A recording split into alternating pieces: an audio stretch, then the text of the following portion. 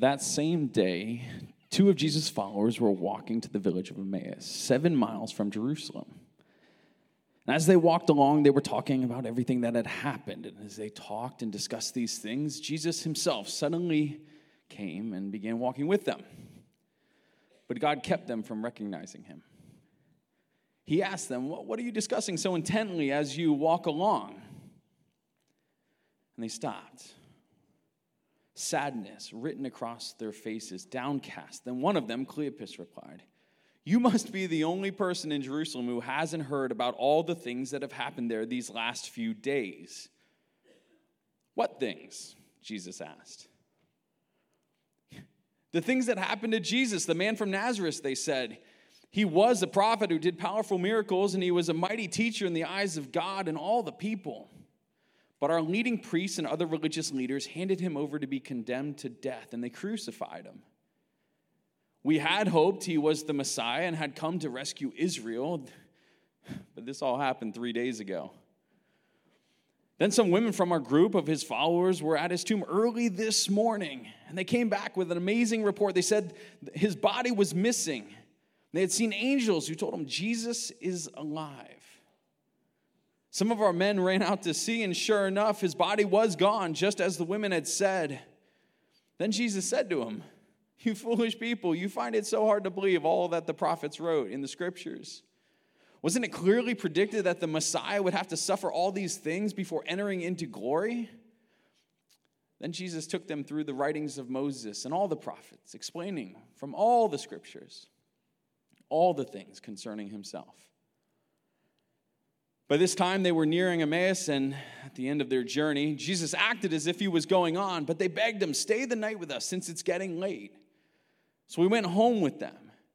As they sat down to eat, he took the bread and he blessed it. Then he broke it and gave it to them. Suddenly, their eyes were opened, and they recognized him, and it was at that moment he disappeared. They said to each other, 'Didn't our hearts burn within us as he talked with us on the road and explained the scriptures to us?' And within the hour, they were on their way back to Jerusalem. They found the 11 disciples and the others who had gathered with them, who said, 'The Lord has really risen. He appeared to Peter.' Then the two from Emmaus told their story of how Jesus had appeared to them as they walked along the road, and how they had recognized him as he was breaking the bread." Let's pray. God, I thank you for your words and your wisdom. God, I thank you for what you're doing in the hearts of millions across the world today, reminding us of your sacrifice, and that you are in fact not dead, but you are alive. We love you. We thank you. We ask that your words pierce the hearts of many today. It's in your precious name that we pray, Jesus. Amen. It's Easter. They don't know it yet in this story. They're not going to call it that for a couple thousand years, but it's Easter. And we don't get a lot of context of who these two characters are. We know that one is named Cleopas. We don't know what the other one's name is, but we do know a little bit. We know that contextually that they were either followers of Jesus, they were either with Jesus specifically, or they had gone to Jerusalem to see and meet Jesus because they had heard about who he was. But that was 3 days ago. Now they're traveling back to their village because, well, things didn't go as planned. Mark Twain once wrote, he said, golf is a good walk interrupted. Now, I kind of disagree. I like golf. I tend to be okay at golf, especially when I'm cheating. But there have been some days that I've been on the golf course where I have had to walk it out. My friends will tell you that I will walk next to the golf cart as we go down the fairway angrily looking for the club I threw. But this was not the case this day. See, this was a sad walk, brightened. The text says that they were walking along, the two of them, but they were downcast. And Jesus comes alongside of them and says, "Well, what's the matter?" And they're so beside themselves that they literally stop, downcast. And they're so sad, and they're so depressed, and they're so just disappointed with unmet expectations of this trip to Jerusalem that they don't even know who they're walking with. maybe that's you. Because they're like, you got to be kidding me, right? Like, have you not heard all the things that have happened 3 days prior? Maybe that's you right now, right? I don't want to be dramatic, but maybe you're downcast. Maybe you're disappointed. Maybe you're sad or depressed about what life has handed you. Maybe it's a lack of unmet expectations, right? Maybe it's not literal, but maybe it's more of just a mental thing for you. Whatever the case may be, maybe you're like these two. That life has come at you so fast, so incredibly fast, that it has derailed you with disappointment. It's derailed you with unmet expectations. That you were so sure of something, just like they were so sure Jesus was a prophet and was the Messiah. But then life just hits you like a freight train. Maybe it's a tragedy.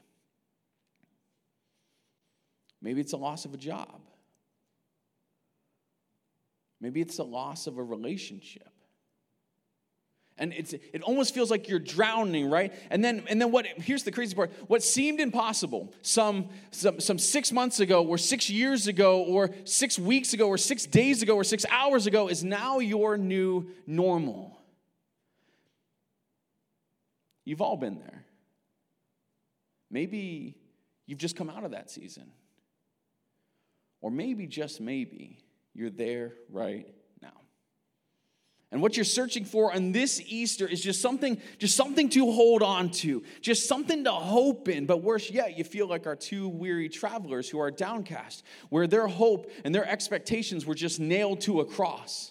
I came to tell you today, though, that when Jesus shows up on your road, he doesn't show up just to brighten up your day. He changes your perspective on everything. And such is the case here. This is interesting. Look at this. Jesus didn't show up on the road to Emmaus that day to change their circumstances.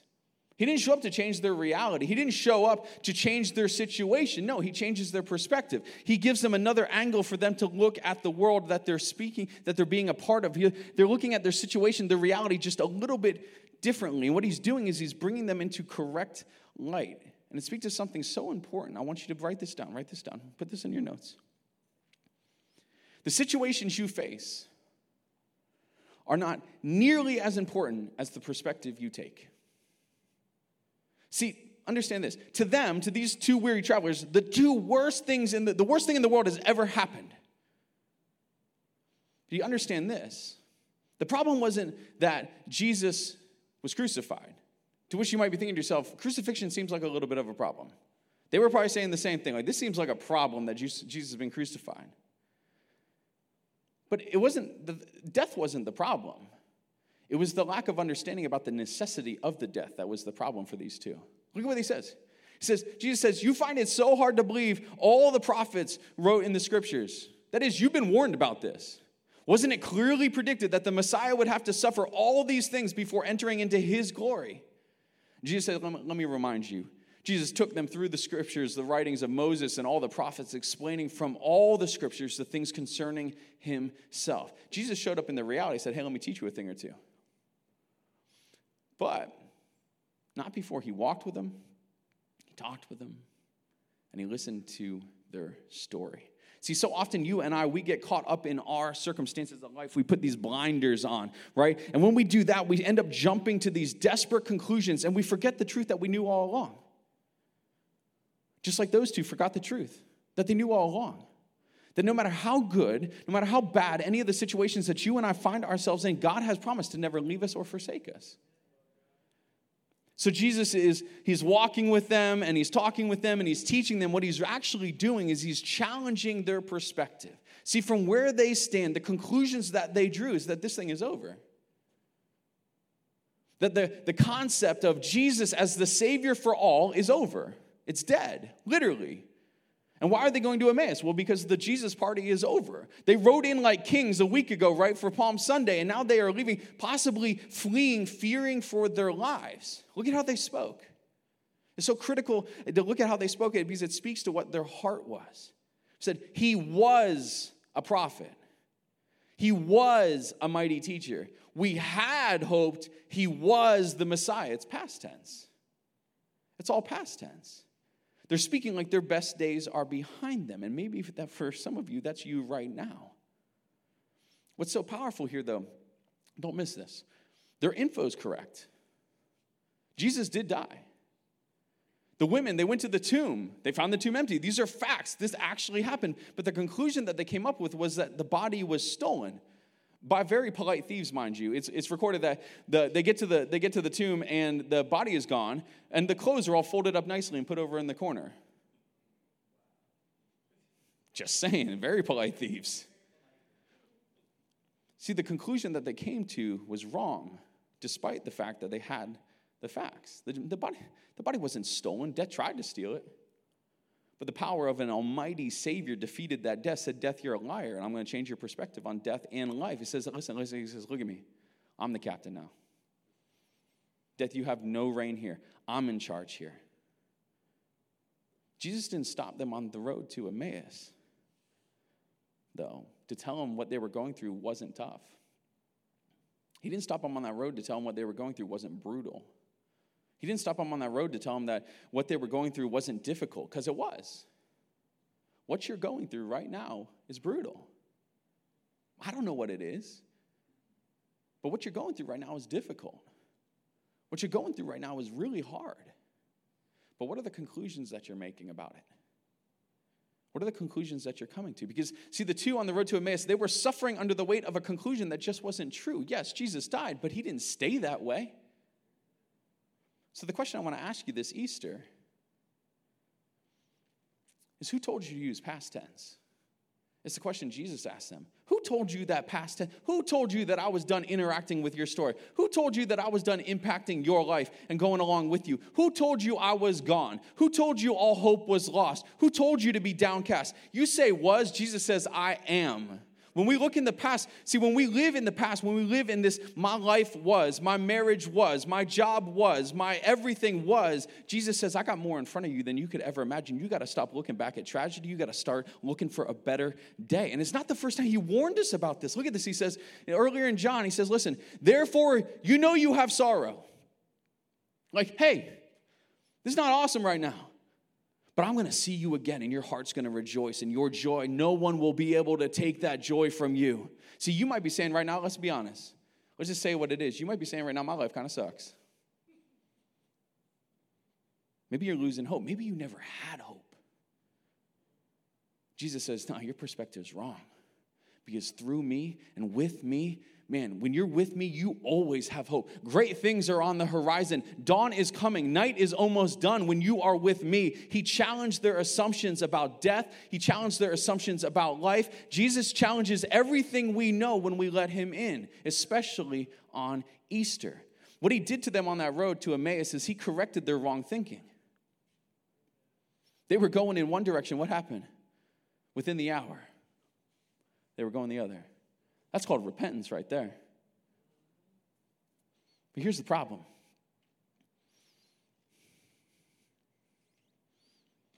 We forget we need to be corrected all the time. And see, the thing is, our wrong thinking always leads to wrong actions, whether you like it or not.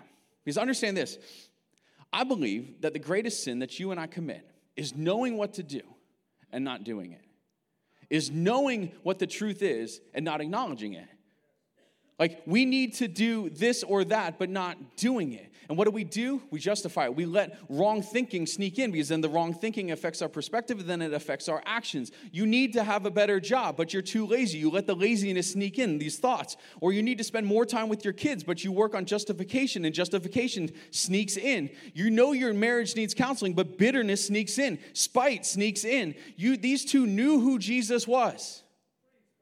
They knew who he was, and they let doubt sneak in. But just like that, just like how Jesus showed up on the road, Jesus showed up in your life to change our wrongdoings. Jesus came down to earth to change all that we know. See, you and I, we call it Easter, but understand that Easter isn't a holiday, it's an identity.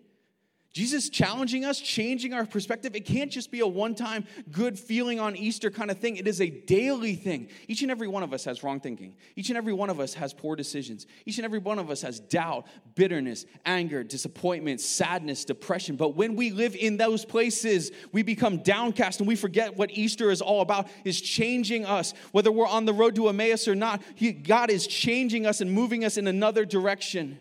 He's changing our perspective about death. He's changing our perspective about the need for a Savior. He's changing our perspective about how we live our life, our thinking, our actions, all of it. But what he's changing most, don't miss this, is he's showing us what a loving God is willing to do to have a relationship with us. That he is willing to walk down this road called life, even when we don't recognize that he's there. And he guides us with his knowledge, not ours, and his understanding, not ours, correcting our thinking, changing our perspective along the way. Why does he do that? First, so that you and I can understand and be in right standing with him. The second, I believe this to be just as important as the first, is that you and I begin to see God's true nature in all its glory. Look at what he says. He says, you were dead because of your sins. Because of your sinful nature was not yet cut away. Then God made you alive with Christ, for he forgave all our sins. Not some of them, not just the ones we've confessed to him. No, he knows everything that we've done. He is fit to give us full forgiveness. He canceled the record of charges against us and took it away. Why? How? By nailing it to a cross. In this way, he disarmed the spiritual rulers. Read that as Satan. Read that as death. He disarmed the spiritual rulers and authorities. He shamed them publicly by his victory over them on the cross. See, those two random people in the Bible that we never really hear from again, they had set out from Jerusalem to go home. And Jesus set out after them on a rescue mission. A rescue mission. The same one he sets out for us. To rescue us from selfish thinking and wrong actions through his sacrifice.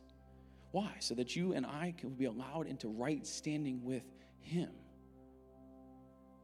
Then and only then are our wrongdoings, our wrong thinkings, our wrong actions are washed away. This is why Easter is for you. This is why Easter is for me.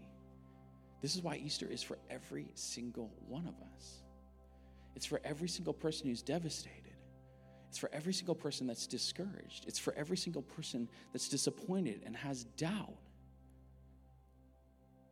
It's for every single one of us that has unmet expectations. It's for every single one of us that is talking about life and hope and love and grace and mercy in the past tense. I used to have this. Jesus was a good prophet. He was a mighty teacher. We had hoped he was the Messiah, past tense. Jesus says, who told you to talk about me in past tense? I'm still alive. See, the blood of Jesus that's offered up on Easter is offered up for the complete and total forgiveness. The word forgive in the Greek language, don't miss this. This is so incredible. If you get nothing else, the word forgive in the Greek language means to remove not only the feeling, but the action of guilt. Jesus says it's not enough to get rid of the action. I get rid of the feeling too. That it's no longer with you. Jesus purchased that with his blood. Jesus said 7 things when he got up on that cross. Just 7. And one of them was, it is finished. It is finished. His assignment to pay the penalty for your sins and for my sins is finished. He purchased us.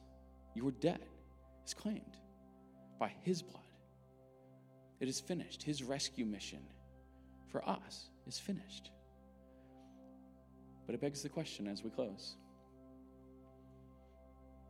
Then what's your response? What's your response? To a perfect man and a perfect God sacrificing his only son for you. What's your response to that? Because that's what Easter's all about. I know we're going to take some gorgeous pictures and have some incredible lunches and dinners and all the things today. It's going to be awesome.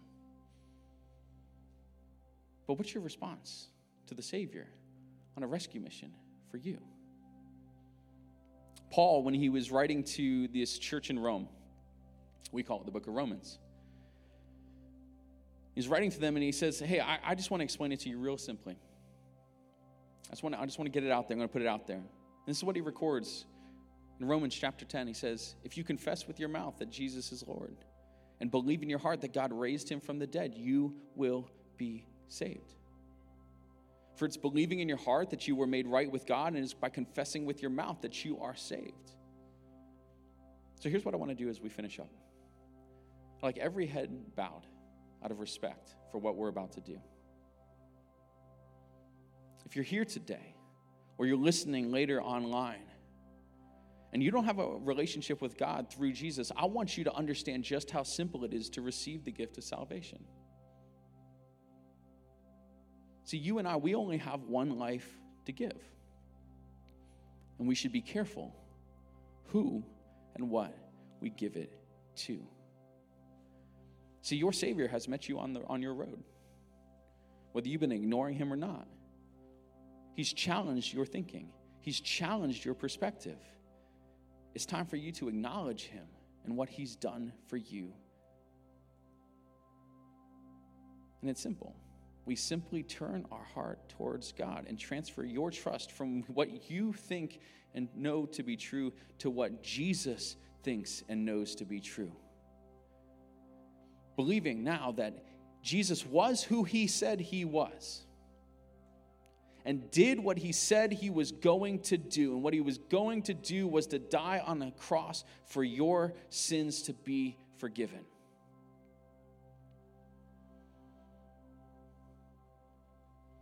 That's what Easter's all about.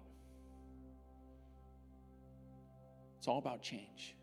A changing of not just your perspective, not just a changing of the direction of your life, but a changing of the direction of your eternity.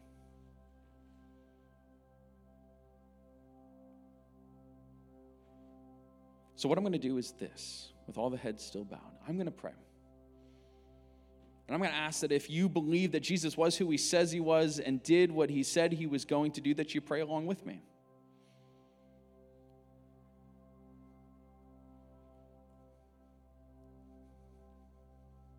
So God, I thank you for your son, Jesus. I thank you for sending him to die on a cross for me. I thank you for washing away my sins,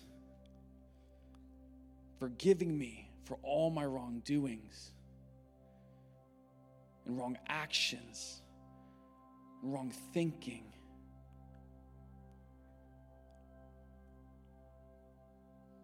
God, I love you. God, I turn my trust towards you. I turn my eyes towards you. I turn my heart towards you. Believing in you. That you will never leave me nor forsake me. Believing that no matter what I do, no matter what I say, you are always with me. God, we thank you for all these things, but we thank you most of all for sending your son to die on a cross so that we don't have to. So that we get to spend eternity with you. It's in that son's name we pray. Amen. With all our heads still bowed, I want to ask a simple question. If that's the very first time that you've confessed that out loud or in your heart today, if that's the very first time you decided to take a step instead of away from God towards him, I want to ask you to do something bold, and it's not that bold because, well, all our eyes are closed, and you're amongst friends. But God says, if you deny me in front of others, I'm going to deny you when it counts. And so I want to give you the opportunity right now.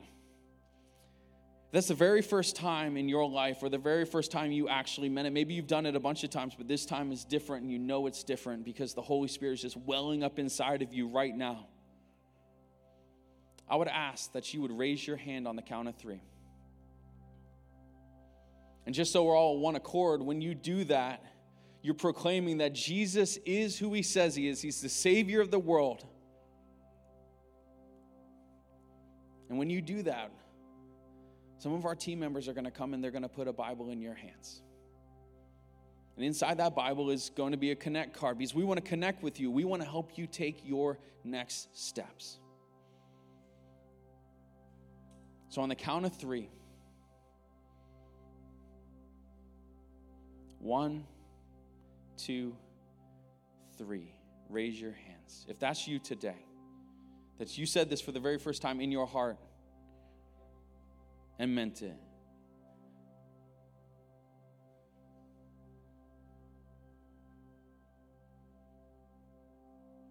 Amen. Amen. Everyone can look up. Don't you ever forget what Easter's all about. Don't you ever forget that your Savior loves you, that he sacrificed himself for you. Don't you ever forget what Easter's all about. That everything was changed on a cross on your behalf. Let's pray. God, we thank you. We love you. We thank you for what you've done, and we thank you for what you're doing. It's in your precious name that we pray. Amen.